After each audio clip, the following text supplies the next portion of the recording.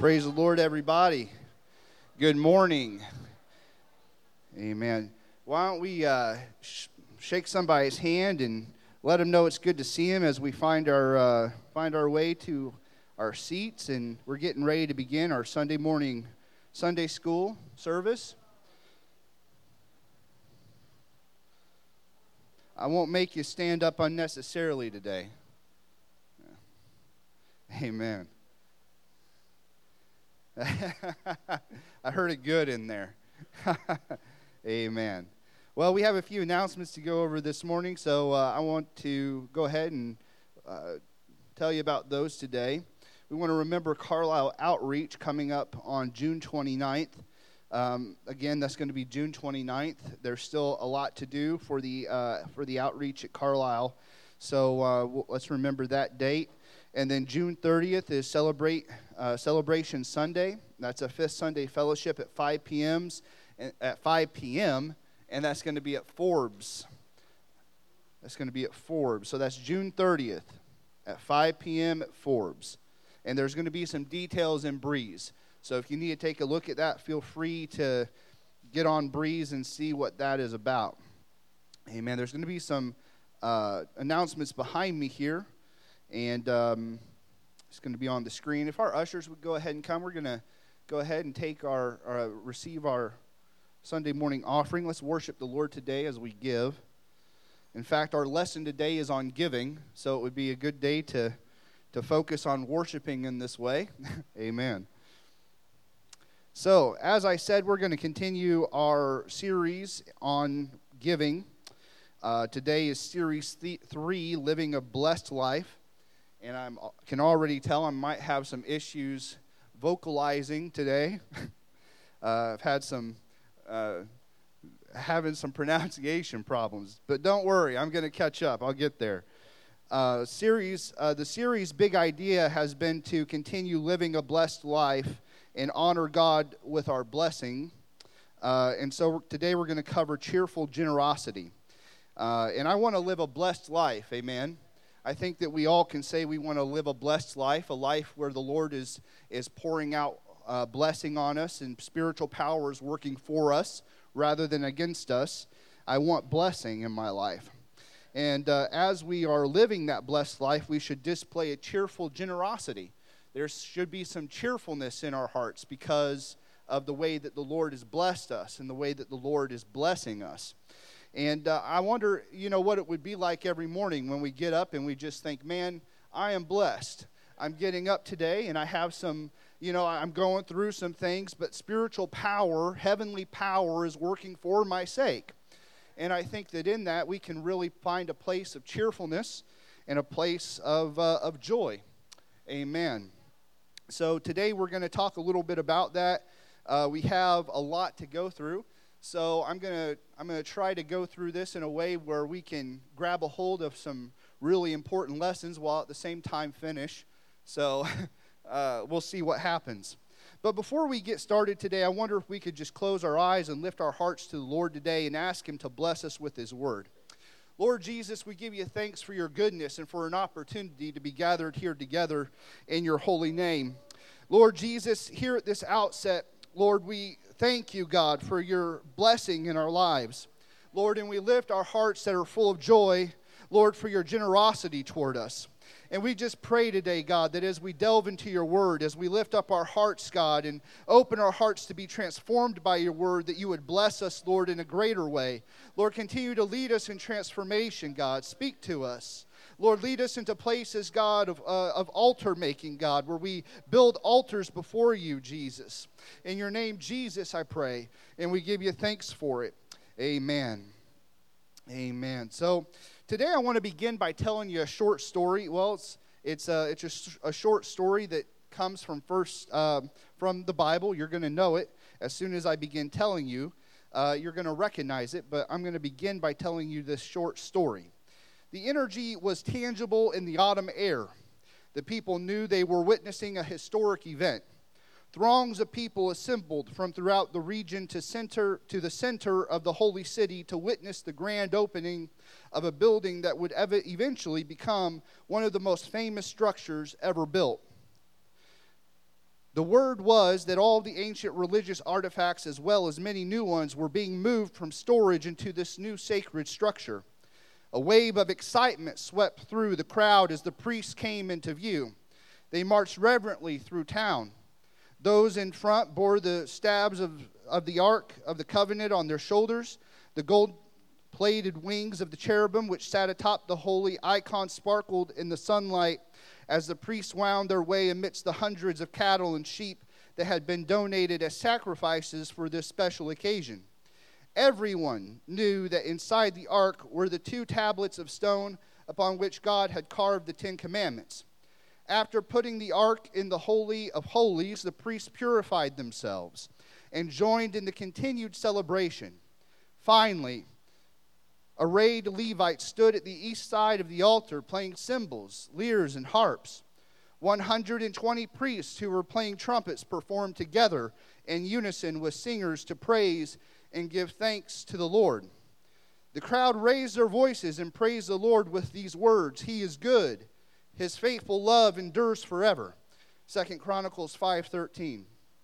It soon became evident that God was pleased with his people, who had given so generously to build Solomon's temple.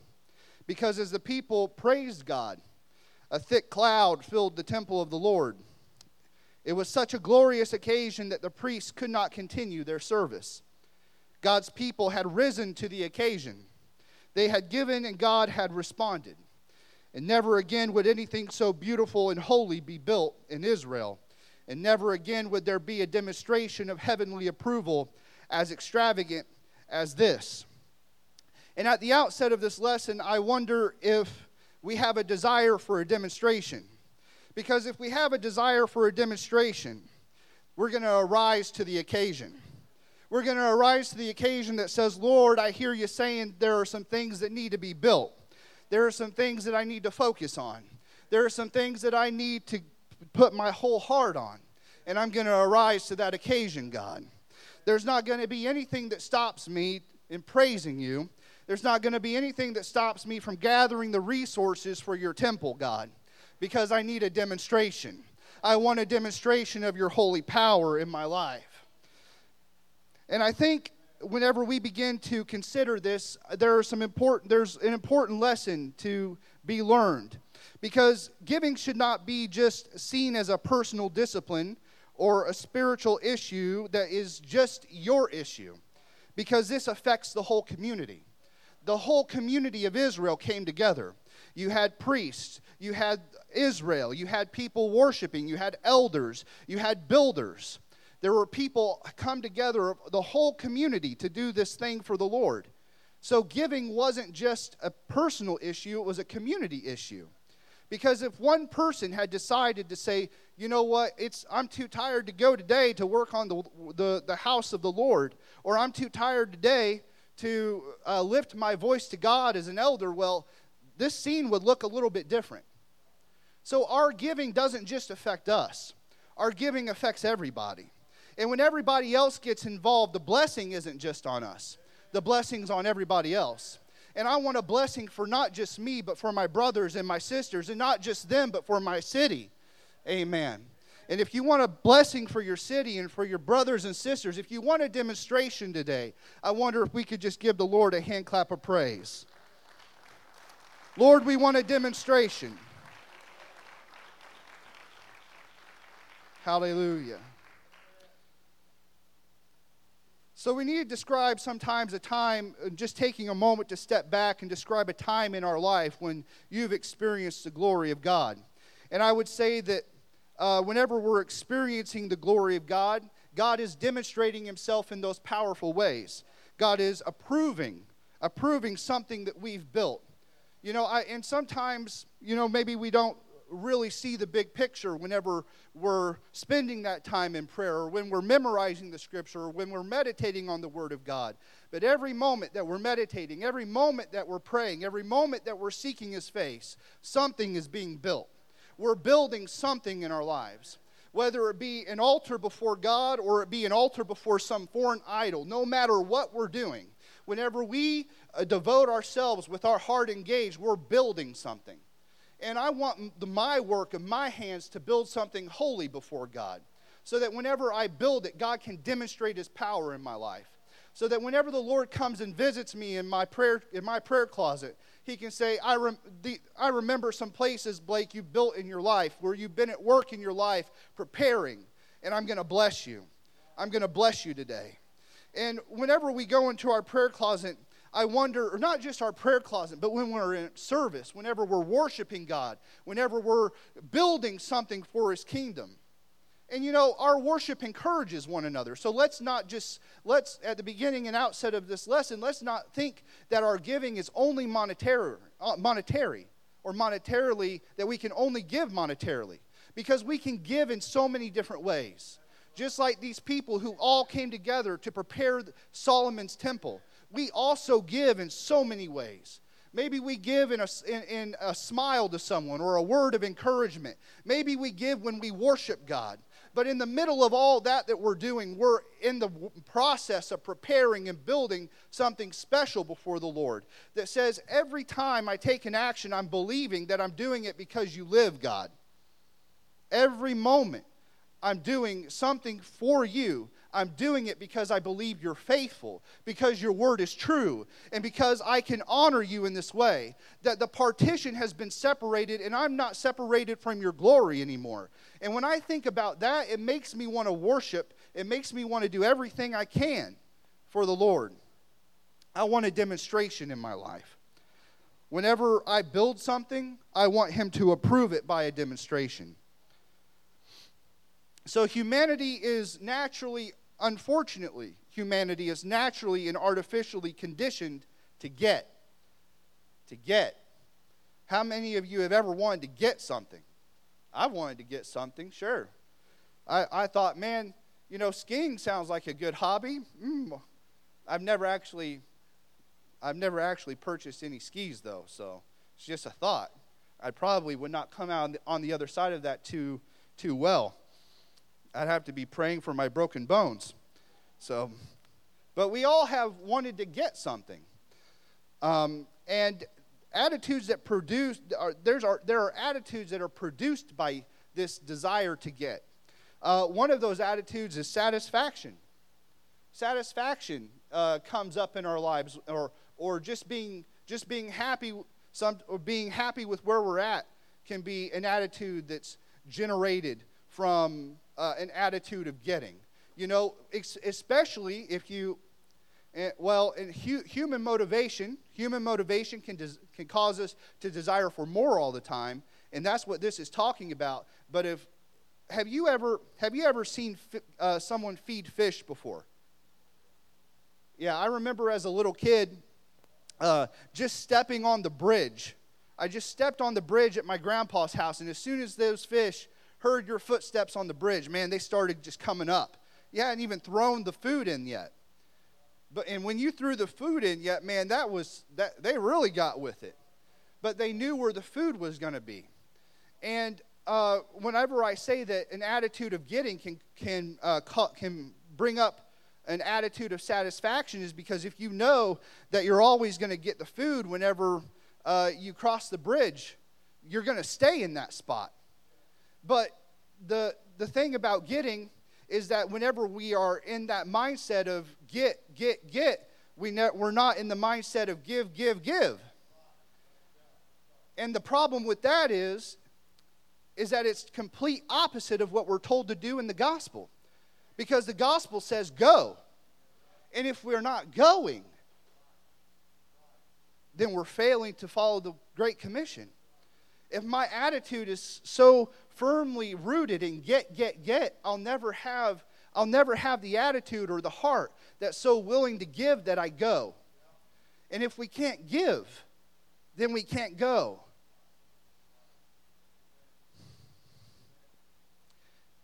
And like I said, it's not just giving monetarily, but it's giving of our time. It's giving of our gifts. It's giving of our ability.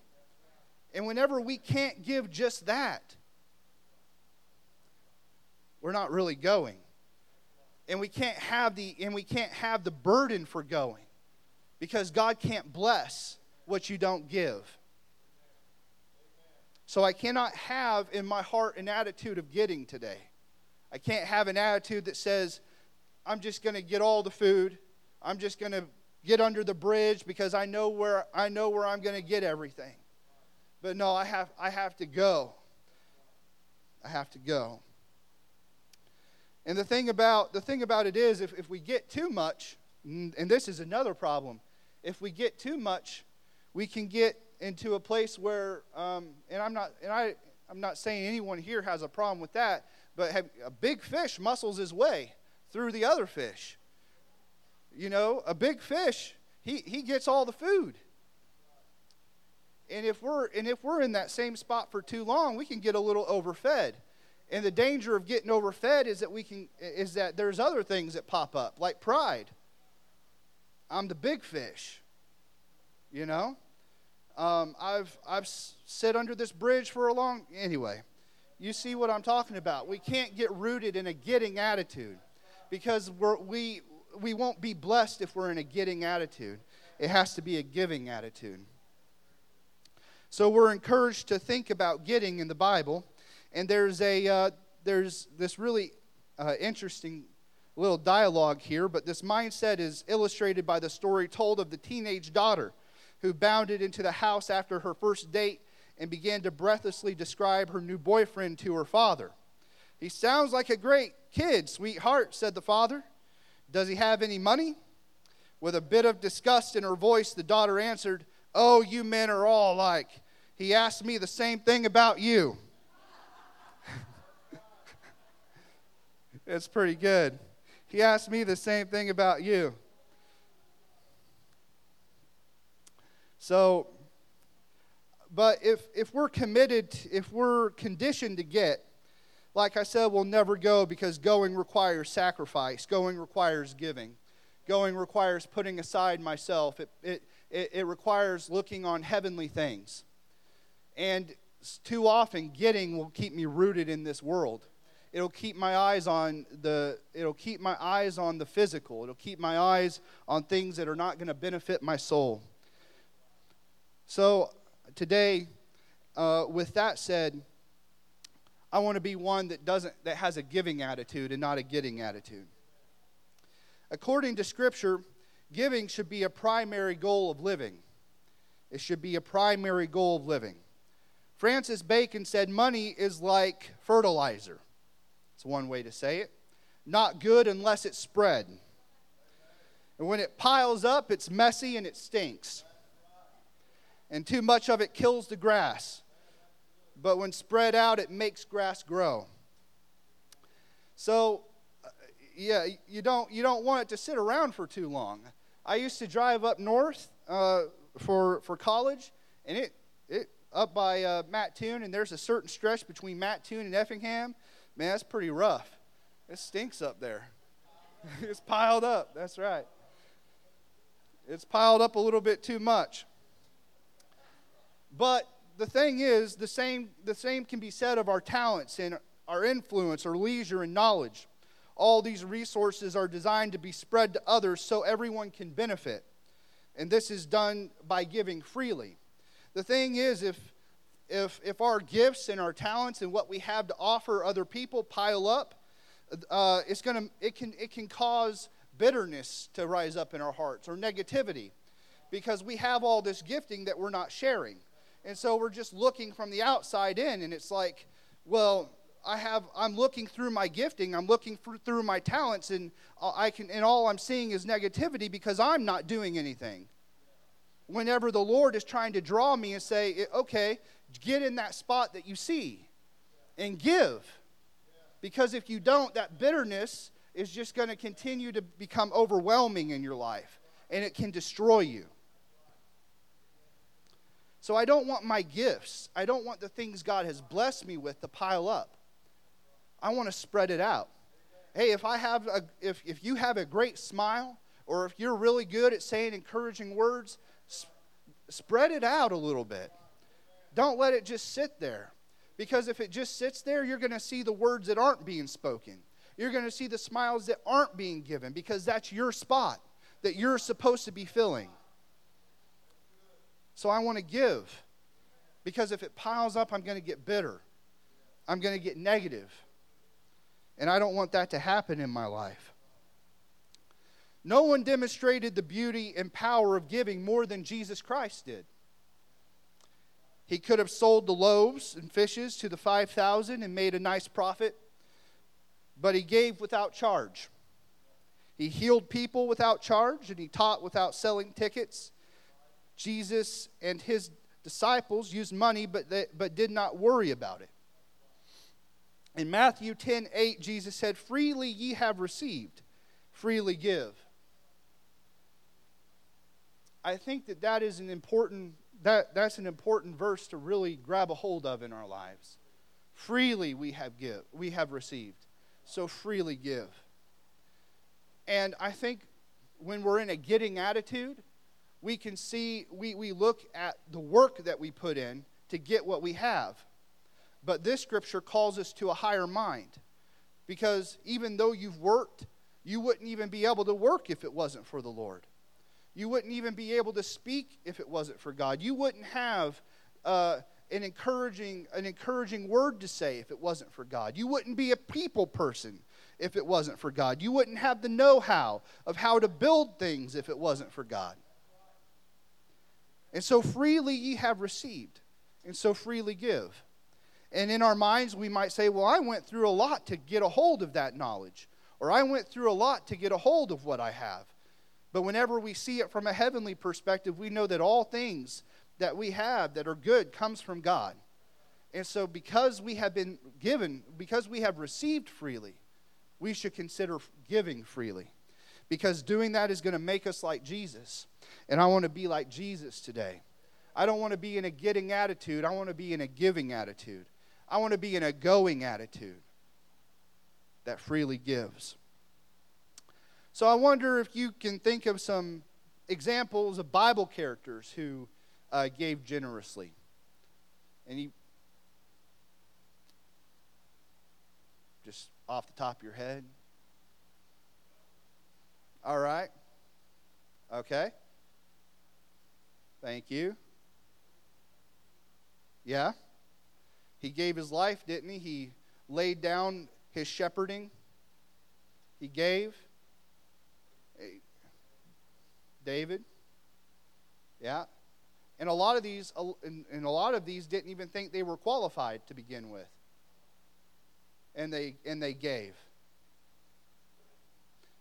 I would point you to the woman in 1 Kings 17:9 who gave what little bit of oil that she had. Oil and meal. Arise, get thee to Zarephath. This is 1 Kings 17:9, which belongeth to Zidon, and dwell there. Behold, I have commanded a widow woman there to sustain thee. So he arose and went to Zarephath, and when he came to the gate of the city, behold, the widow woman was there gathering of sticks, and he called to her and said, Fetch me, I pray thee, a little water in a vessel, that I may drink. And as she was going to fetch it, he called to her and said, Bring me, I pray thee, a morsel of bread in thine hand. And she said, As the Lord thy God liveth, I have not a cake, but a handful of meal in a barrel, and a little oil in a cruse. And behold, I am gathering 2 sticks, that I may go in and dress it for me and my son, that we may eat it and die. So her sacrifice here seems a little bit more intense. It's not just I'm going to miss an outing where I might sacrifice going out to eat or something. No, this was, I'm going to die. My son and I are going to die. And Elijah said unto her, Fear not, go and do as thou hast said, but make me thereof a little cake first, and bring it unto me, and after make for thee and for thy son. So what he's saying here is Elijah's looking into the future of what God's about to prepare and what he's about to do. He's saying, okay, first make me the cake that with the resources that you have, and then after that, you're going to have some left because the Lord's going to bless you. And maybe when the woman heard this, maybe she wouldn't have understood that. But Elijah knew what the Lord was about to do. So whenever he said that to her, he says, For thus saith the Lord God of Israel. And then after he says that to her, then he reveals, the barrel of meal shall not waste, neither shall the curse of oil fail until the day that the Lord sendeth rain upon the earth. So but in her mindset, whenever Elijah first speaks these words, make me the cake first. Imagine that shock. Whoa, so you're telling me I have to give you what I have, and that's all that I have. But then he follows it up. And she went and did according to the saying of Elijah, and he and her house did eat many days. And interestingly, there's a scholar, Thomas L. Constable, and he makes an interesting comment that this miracle of God's continually supplying flour and olive oil was another polemic against Baal. Just as was the drought, Baal worshippers believed he was a fertility god, giving rain to make crops grow, but he could not overcome the drought to make wheat and olive trees grow. Only the true God could provide flour and oil in a drought. So I want you to think about this. What did this woman give? Not only did she give of her resources, but she also gave of her ability to make a cake. She gave of her hospitality. She gave in her obedience. She gave in a lot of ways. And this, God is setting up to show that whenever we give, the Scripture is true. That we can't, we know the Scripture is true, but we can't serve two masters. Just as we can't serve Mammon with our money, we can't serve Baal expecting him to provide for us, because only God can provide for us. Only God can. And a lot of times we know that Scripture. We can't serve money, but we also can't serve other things that we expect to provide for us. We can't serve a job. We can't serve things that we enjoy doing, because the things that you enjoy doing will only give you a momentary joy. A temporary joy, the things that your job or your profession, your work, that's only going to provide to a certain extent. And expecting those things to provide for you over God is equivalent to Baal worship. You cannot serve two masters. You can only serve one.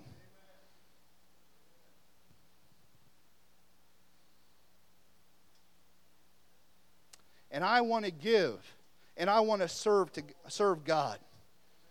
Let it not be said of me at any time in my life that I looked to two masters.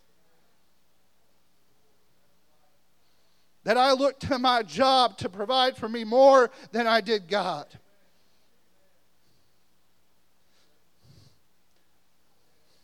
That I looked for some activity to fill a void more than God.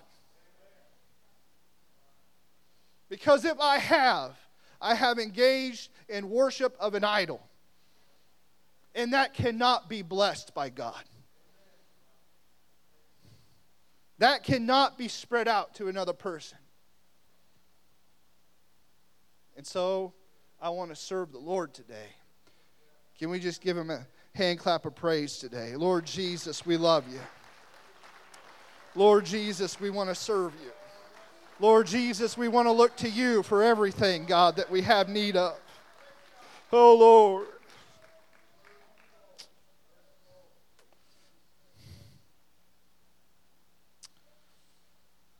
So what can we learn from those in Scripture who have gave generously? Well, the first thing is that giving doesn't always end with the monetary, as I've already said. It can be bringing someone into your home and feeding them, even though maybe you don't have much. It can mean stopping by and helping someone change a tire because you know how to do it. It can be a lot of different things. But giving also includes effort and skills in that same way. It requires me saying, I'm going to go. It requires saying, I'm going to give. I'm going to put to use the skills and the gifts God gave me, and I'm going to spread it out. And it also requires humility. And the humility is the act of practicing modesty. It's becoming common. Saying, who am I to say that I can't do this whenever I know full well that I can do this? I bring myself to a place of commonality.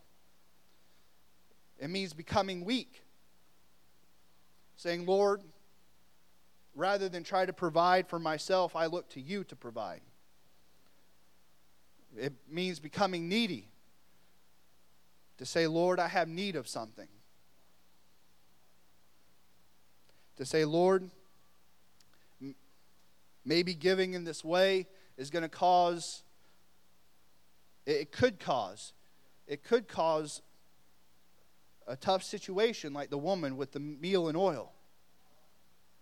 But to say, I have need of you, God. I'll do this because I need you. And I need you more than I need this to sustain me.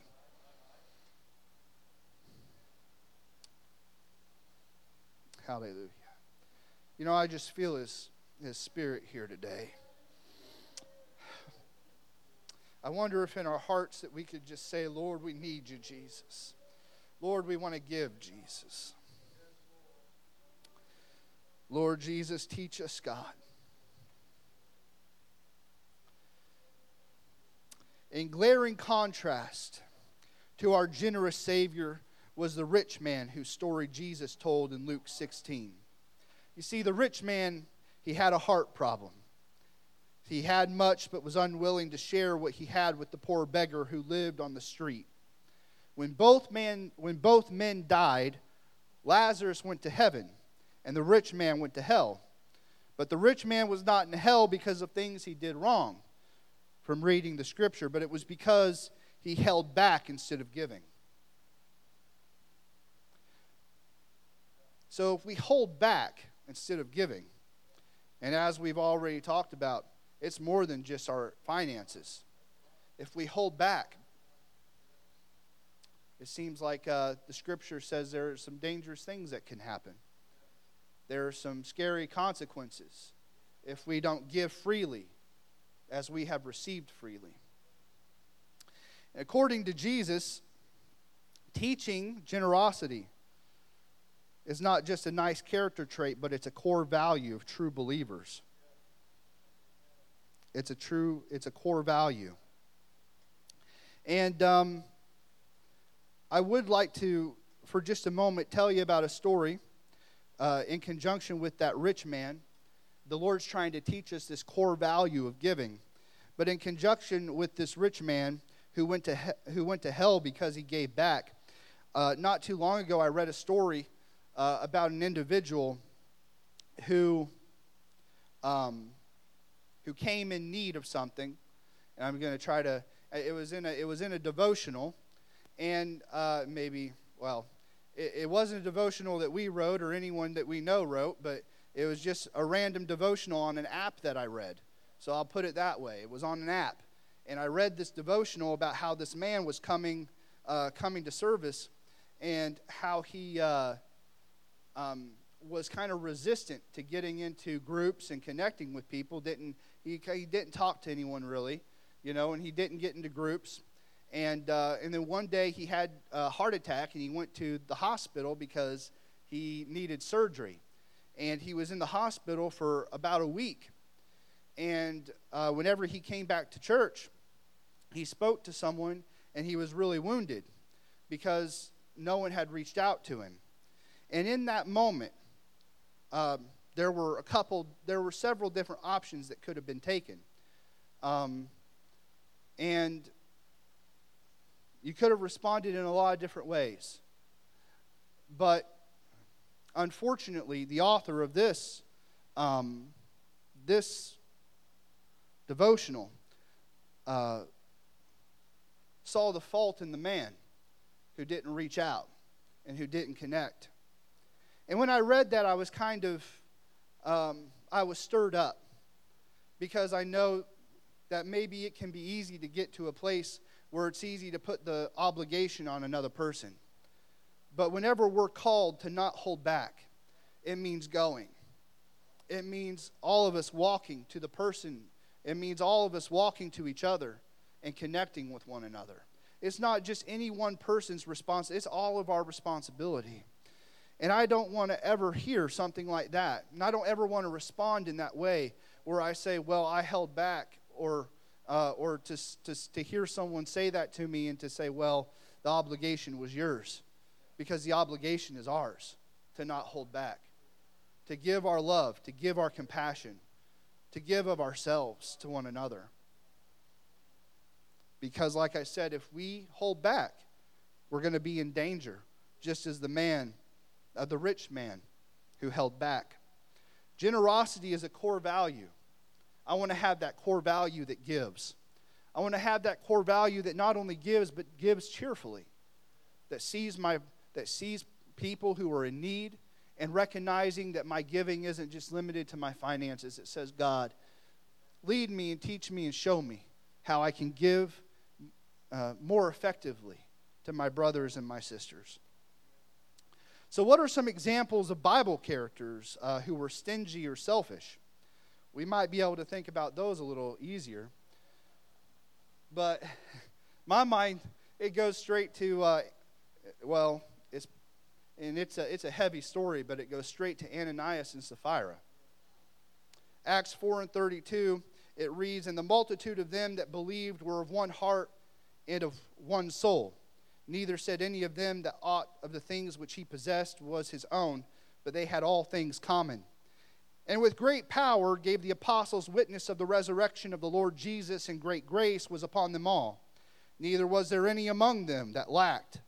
For as many as were possessors of lands or houses sold them, and brought the prices of the things that were sold, and laid them down at the apostles' feet, and distribution was made unto every man according as he had need." And then Acts 5:1, "But a certain man named Ananias with Sapphira his wife sold a possession, and kept back part of the price, his wife also being privy to it, and brought a certain part and laid it at the apostles' feet. But Peter said, Ananias, why hath Satan filled thine heart to lie to the Holy Ghost, and to keep back part of the price of the land? Whiles it remained, was it not thine own? And after it was sold, was it not in thine own power? Why hast thou conceived this thing in thine heart? Thou hast not lied unto men, but unto God." But Ananias, hearing these words, fell down and gave up the ghost, and great fear came on all them that heard these things. And the young men arose, wound him up, and carried him out, and buried him. This is a pretty intense situation where some Bible characters were stingy or selfish. But at the outset of the lesson, I talked about how important to recognize that giving affects the whole community. It affects all of us. Well, here in Acts 4:32, it says, "And the multitude of them that believed were of one heart and of one soul." And I began thinking about that. This is a congregation that had a vision that, man, I want you to consider for just a moment. When the scripture says, "Knock and it shall be opened to you," whenever there is a people of one heart and one accord, and we are all knocking at the same door, what can happen? How will God respond when he hears 250 people knocking at a door today? Saying, "Lord, open. This is the door, God. I'm knocking at this door, Lord." What a mighty way I think God will respond, and does respond, when a whole congregation, this congregation, other congregations knock at a door of blessing, knock at a door of outpouring of revival. And here this church, they were knocking at a door. They were of one heart and one soul, and they were knocking. "Lord, we're hungry. Lord, we're thirsty. Lord, we're looking and we're seeking." How many people he heard knocking at that door. And then Ananias and Sapphira would turn around at that and work against it. And we wonder why there was such a terrible judgment upon them.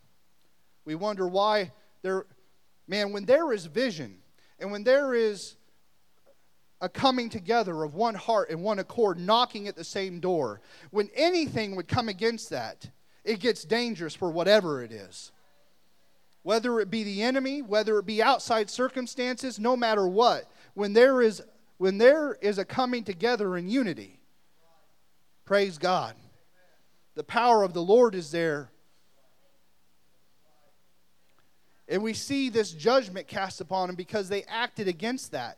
When we think about communion, what it means to take communion, it means to be for one another. It means to be in fellowship with one another. And the Bible tells us, many are sick among you because you drink and eat unworthily. Because you're doing this, but you're actually against the vision. You're against what's going on. That's why these things are happening. And this is a prime example of how two people came and they held back. And not only did they hold back, but they worked against. God help us.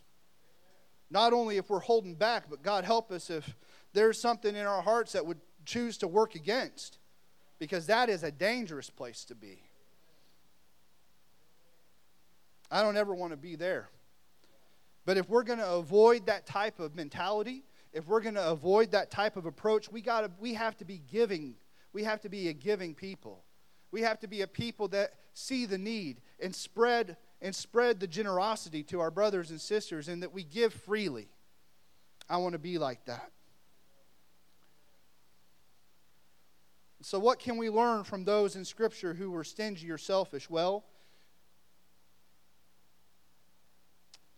you can turn what you're meant to give into an idol, and it will result in judgment. That's the first thing. Why did Ananias and Sapphira receive judgment in the way they did? Well, not only because they were working against the church, but there was something in their hearts that many believe exalted them to a place of pride. They told the disciples, I'm going to stutter for a second. They told the disciples that they had sold the land for X amount of money. And many believed that what they were telling the disciples is that they sold it for lower than what they sold it for, so that everyone would look at what they were giving and think they gave so much. So not only were they working against the community, not being in one heart and one accord with them, but they were also trying to appear as they were something they were not. And when we give, we have to avoid that type of mentality. A mentality that says, well, I'm going to give, but I'm going to give it out of an attitude that makes me look good. Because that's also not what it's about. It has to originate right here in the heart. That says, Lord, I want to give because you gave. I want to demonstrate, Lord, your love because you demonstrated your love for me. I don't ever want to turn anything, not even giving to people, into an idol. So giving with the wrong attitude is potentially dangerous. We can all agree on that. And whenever we're knocking all together, that in bringing that out, it also makes me want to consider if I am doing that, and consider how powerful that is, to all be knocking together at the same door. That unity. And I just feel that in my spirit today, because the Lord is doing so many things among us. He is pouring out His Spirit. He's beginning to work in powerful ways. Revival is beginning to be poured out. It is being poured out. And whenever we catch hold of that vision, of that desire, of that, and we approach that door all together and we knock, man, how powerful of a thing that is. So giving should be a priority, because giving reveals one's values. Giving reveals our values. Matthew 6:24, 33 through 34, it says, "But seek ye first the kingdom of God and His righteousness, and all these things shall be added unto you. Take therefore no thought for the morrow shall take thought for the things of itself. Sufficient unto the day is the evil thereof." There are some times in our lives where we just need to take a step back and say, Lord, I've had the wrong perspective for a little while, and I'm putting my eyes back on those things of the kingdom that says that everything comes from you, everything I need I receive from you. I seek first the kingdom because there have been things that have gotten into my vision or into my view that are distracting me. And Lord, I want to make sure that I'm seeking first the kingdom, because if I am, then I don't have to worry about an attitude that comes up that would result in judgment on me. I want to seek God's kingdom first.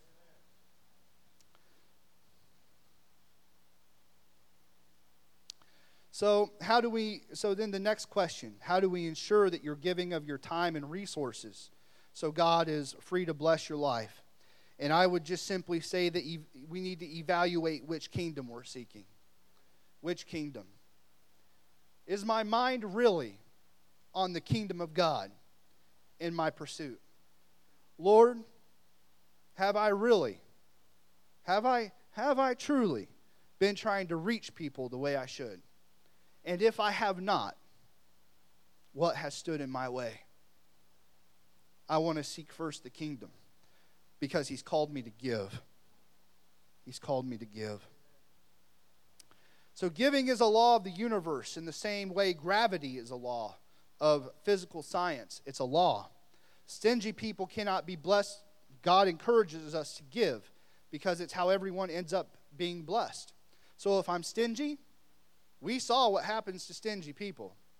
Maybe it's not always going to be that severe. But whenever you withhold, God withholds. And whenever you give, God gives. And so God encourages us to give because it's how everyone ends up being blessed. He wants us to spread the wealth.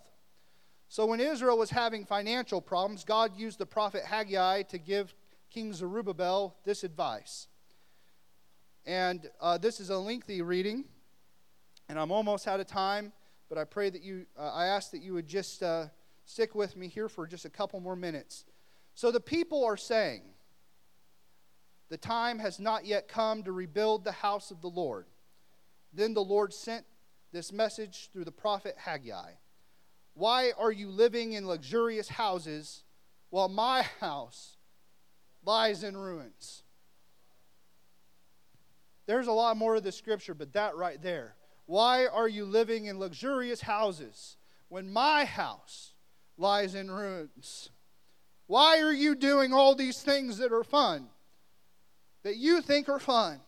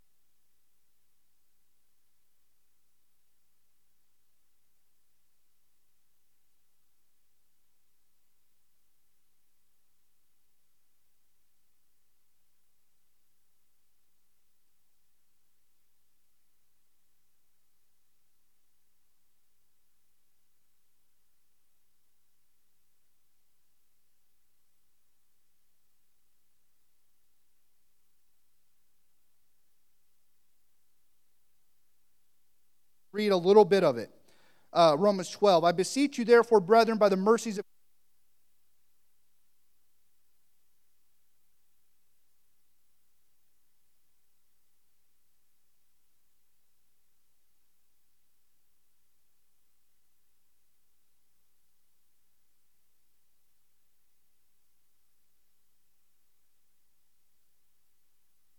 through the grace given unto me to every man that is among you, not to think of himself more highly than he ought to think, but to think soberly. According to God hath dealt to every man the measure of faith, think soberly. What does soberly mean? It means avoiding an us versus them mentality. It means being modest. It means living in restraint. So I wonder if we have ever thought that when we're called to give sacrificially, when we're called to mind the things of God, I wonder if we've ever thought that sometimes that begins with living soberly, with living modestly, with saying, Lord, if I want to give sacrificially, then that means living in a way where my mind is not focused on the kingdom of this earth, but the kingdom of heaven. That says I'm going to live in a place where I can give more sacrificially than, because if I'm giving to a point, if I'm in a place where I'm living to a point where I have nothing left to give, how can I then give sacrificially if I'm using everything that I have to make it? When we do that, we're not living soberly.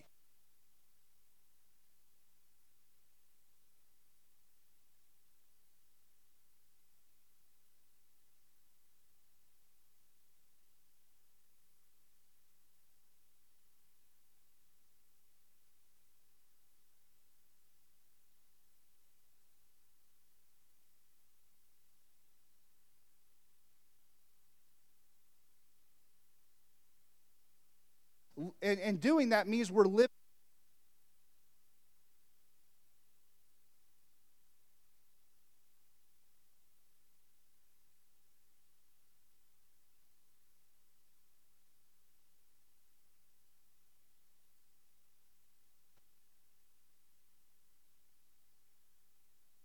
I have a lot more to talk to you about, but I'm going to go ahead and begin to close here. But I do want to let you know that we also have to practice giving systematically. We have to practice this daily. Because if we go into everything that I've been teaching this morning, there are some things that can be immediately.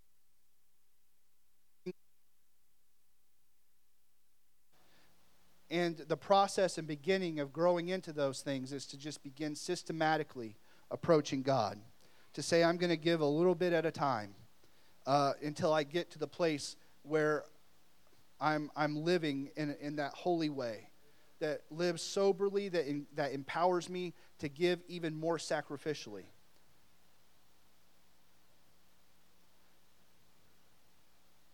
And more than anything today, I want to make sure that I'm not building for myself a luxurious house and leaving the things of God unattended.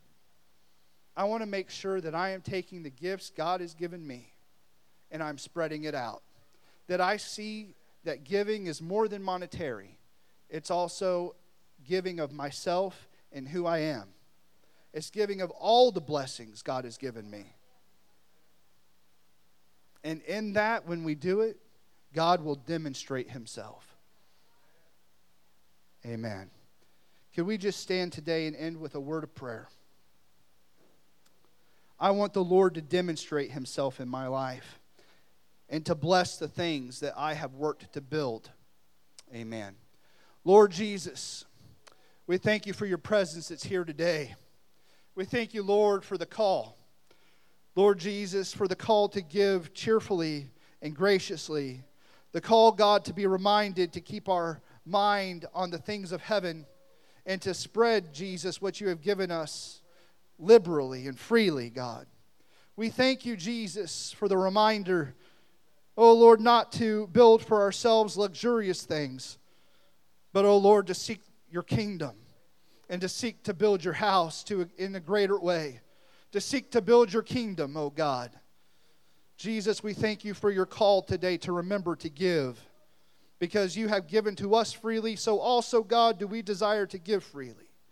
Bless us today. Help us to go with your word today and challenge us this week to give in even greater ways and to see your demonstration in our lives, Almighty God. In Jesus' name we pray. Amen. God bless you.